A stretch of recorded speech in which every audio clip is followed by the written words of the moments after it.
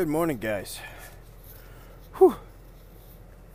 So, I had a rather successful morning so far, and it is only 7:46 so far, so I'm right on time.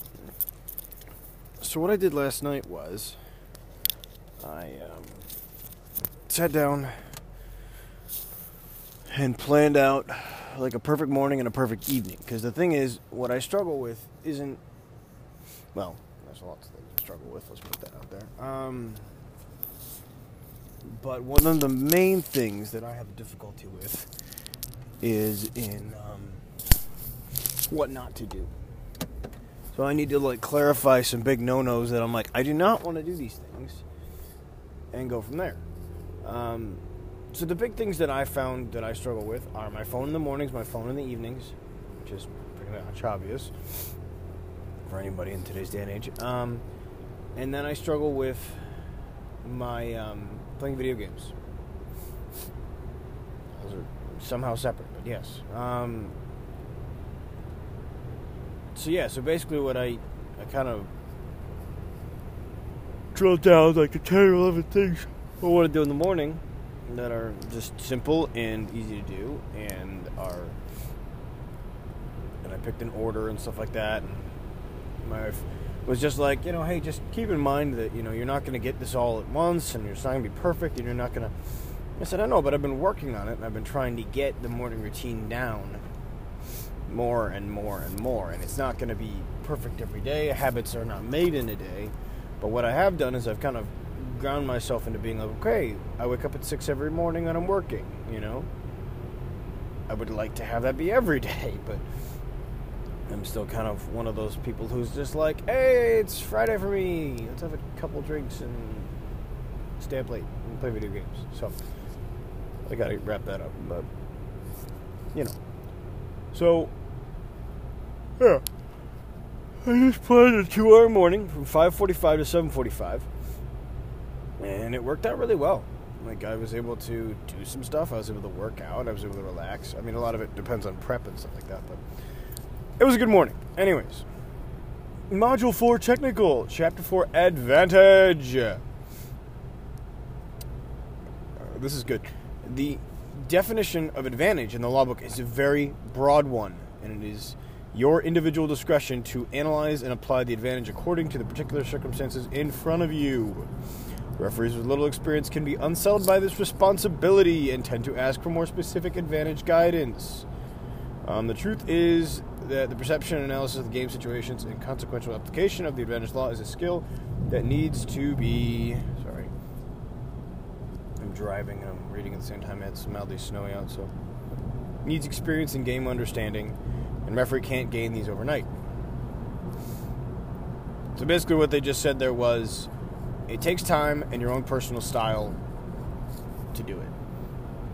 You're not going to get it overnight. This is probably the most difficult area of consistency. But again, if you can drill this down and be like, all right, I saw advantage here, I saw that, So the two types of advantage. Now, the whole goal of advantage is to keep the game flowing fairly and not just have scrum and penalty, scrum, penalty, scrum, penalty, scrum, penalty. Right? Because what that ends up being is a very slow and tedious game that nobody enjoys. So the goal of an advantage is to keep the game flowing in a fair and safe way. If safety is at stake, stop the game. If fairness is at stake, blow the penalty, have a chat, do your card, do whatever you need to do. So, there are two types of advantage that can be gained. There's territorial and there is tactical. But ultimately the point is the benefit from the advantage must always be real and not just an opportunity to benefit, which may or not become real. So if they have an opportunity way out wide and it's a penalty advantage, the opportunity is not there, that's a tough one. Even right there, that's tough. But the basic thing is it has to actually be a real advantage.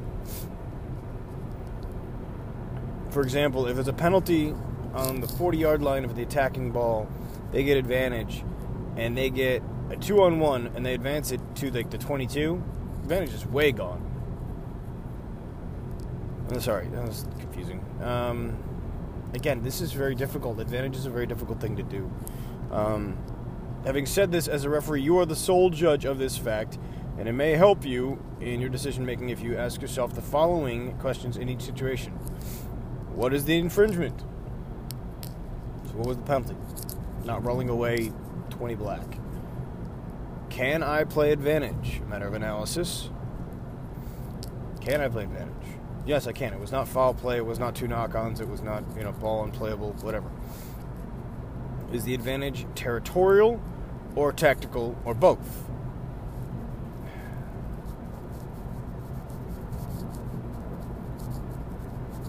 Territorial is pretty simple. A gain in yards. At the top levels, a penalty, you blow a penalty, they kick for touch. Oh, man, I'm freezing. You blow a penalty, they kick for touch, they gain 40 yards. 40 meters. Right? Safe assumption. So, I'm not saying every penalty needs to be 40 meters, but oftentimes when they get the advantage and they make a line break, they gain 10 to 20 meters. In my mind, on a penalty advantage, they're going to get some broken play. They're going to have the opportunity to do more. So therefore, it kind of blends into both, in my estimation. So initially, it's territorial. Then you get broken play. It's tactical. If it's one guy running alone and he doesn't go anywhere, you might just come and bring it back. The third question, territorial, tactical. Has the advantage been gained? If not, go back. It's a decision. This is great. If continuity of play is the holy grail of the game of rugby union, the comprehensive and creative implementation of the advantage law is the key the referee gives to the teams to provide this freedom of play. The referee gives to the team. Whatever.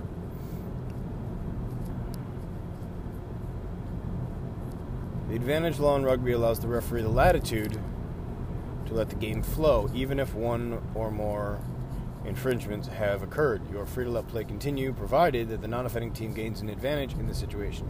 From a situation. The advantage law is a key element of the appeal of rugby, and it distinguishes our game from other team sports. It really does. In any match with a number of physical and technical contests, there will be offenses that the referee will regard as non-material effect. You should register these offenses, but not be punishing them as long as the teams suffer the infringement can gain advantage from play being allowed to continue. I think non-material, you can almost just wave off. Okay, I'm not going to go through task 1 and task 2. They're kind of just...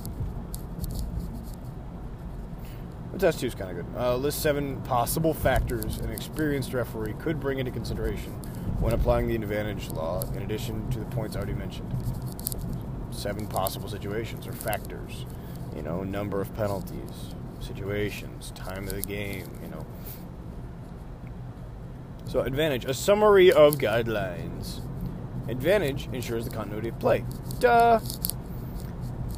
If advantage is possible, do not stop the game. Don't use the whistle. It's so much better, and it's so much more freeing to say, penalty advantage black. Stick your arm out, bring it down, carry on. Now, this is one thing that I learned about advantage. This is a small nugget. Do not leave your arm out and keep running around with your arm out. It looks really stupid, one. You'll run past players and you'll have to pull your arm down and then put it back out. It looks like a chicken wing that you're stuck out there. Put it out, announce it clearly. Black penalty advantage. Like, that's the tone of voice. That volume is pretty much all you need. Oftentimes you don't need more, because you're talking to the players. You don't need to scream. It's almost like you're on stage. You're announcing it, Advantage means possession of the ball plus territorial or tactical advantage. You decide whether to play advantage or not. You decide also if the advantage has been gained or not. Don't play advantage if, this is important, the ball or player carrying it touches you. Yeah, you're kind of... Some people treat the referee like the grounds. Some people treat the ref like just a complete do-over. I view it as you should not play advantage of it, but if the ball hits you and no team gains a fair advantage or any big advantage, I view it as play on. But if an advantage is gained, it's your job to come back and be like, all right, fair enough. Don't play advantage if the ball comes out of the tunnel at a scrum without being played. That's fair. Scrum collapses, or in a scrum the player is lifted in the air. It's just unsafe. There is a dangerous situation. Or a double knock-on. 2 knock-ons, like you can play a knock-on advantage, and we're done. Back to the first one. No advantage was gained. Take also into consideration, avoid putting the team playing the advantage under pressure. So if they're going backwards, yes, some games can happen that way, but oftentimes advantage is kind of a tough one to do. Avoid waiting too long for an advantage to materialize. The longer it goes on, the less likely it is to happen. Avoid not giving an advantage long enough to materialize. Avoid not giving it. Give it a moment to develop. Let the game breathe. Apply the advantage law according to the game context. And communicate the advantage play both beginning and end with signal and voice. There's no advantages over signal, I don't think, at least. Also keep in mind, guys, I like that it says apply to the game context. There will be games where you don't want to play advantage, where you want that 2 to 3 seconds to really slow the game down and be like, hey, let's chill out. You know? You can even make your motions nice and slow. Like, beep. Offsides. 6 black. 6, I need you to take a couple more steps, please. You understand? Great, thank you. Then they tap and go or whatever. Materiality. Materiality. Sorry. Let's consider 2 statements. In a complex game situation, not all player infringements will be penalized. Gasp. Not all of these offenses will lead to the application of the advantage law. Gasp. So they're going unpunished? What? To many people's surprise, gasp. Indeed, there are lots of instances when infringements by a player are seen by the referee and not penalized in a game of rugby. What are they doing? So the above 2 statements are the reality of any game of rugby. Hold please. Middle light. And go. Damn it. Still, these statements sometimes are confusing not only to spectators, but also to referees. The reason for this apparent contradiction is the concept of materiality. Bum, bum, bum. Thank you. This concept is a vital addition to the advantage law and must be fully understood by all match officials. It is vital for your game management that you don't confuse materiality with ignorance of infringements. This is really where management comes into full effect. The difficult with non-materiality is that the referee has to take into consideration if a particular offense is non-material in the context of the incident itself, the match as a whole, and the game of rugby across all matches. Bearing this in mind, it is very important that when you consider an offense to be non-material, you observe the following. 1, acknowledge that an offense has occurred. 2, make the offending player aware of the infringement and potential consequences of further infringements. So, sorry, there's this. I gotta check if this is the end of the chapter, because then I can waffle on for a bit.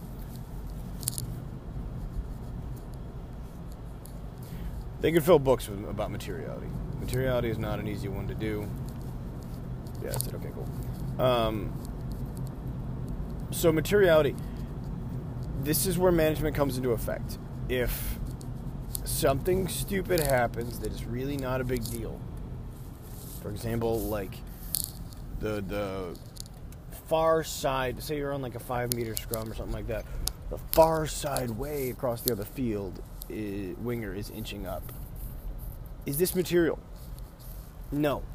If your AR radios that in and says offside 11 black, okay.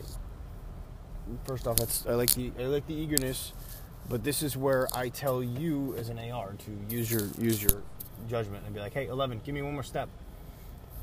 If he's 10 meters up and he's bolting and they're going way out wide, then yeah, we'll ping him. But if they go weak side or they go somewhere that's not there, does this really make a difference?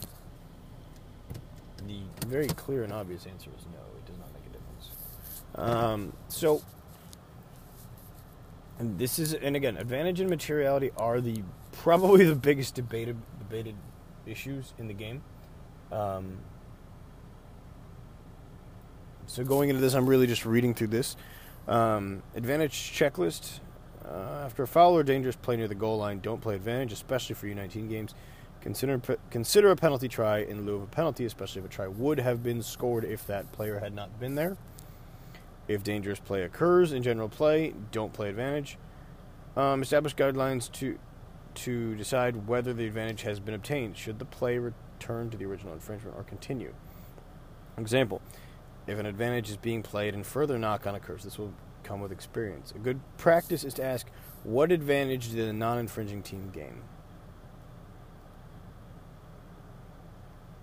As well as playing advantage, you should call playing advantage an advantage over. So, first off, with advantage, like bullet points, be clear. Be clear with what you're saying. Black, penalty advantage. You say penalty advantage because a knock-on advantage is far more different. It's very much shorter, and it's really just kind of bang, bang, bang. A knock-on advantage, to me, is maybe one or two passes without absolute pressure, so you're not going backwards.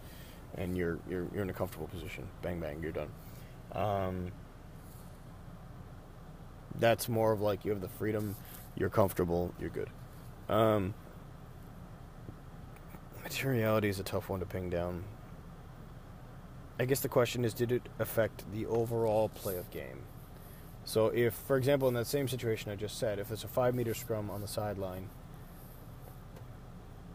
sorry, not a 5-meter scrum, say it's like midfield, about like the 10-meter line, but it's 5 meters from touch. Let's explain that better. And the blind side, or the short side winger, is creeping up. That's an immediate impact in the game. Like that guy, that 8 takes a peek and looks to the left, sees that guy there. He's not going to go that way. That player has changed the game. If I'm unable to be like, 14, back, and he doesn't respond, that's an immediate penalty advantage. Because he has changed the decision-making of the game. Okay?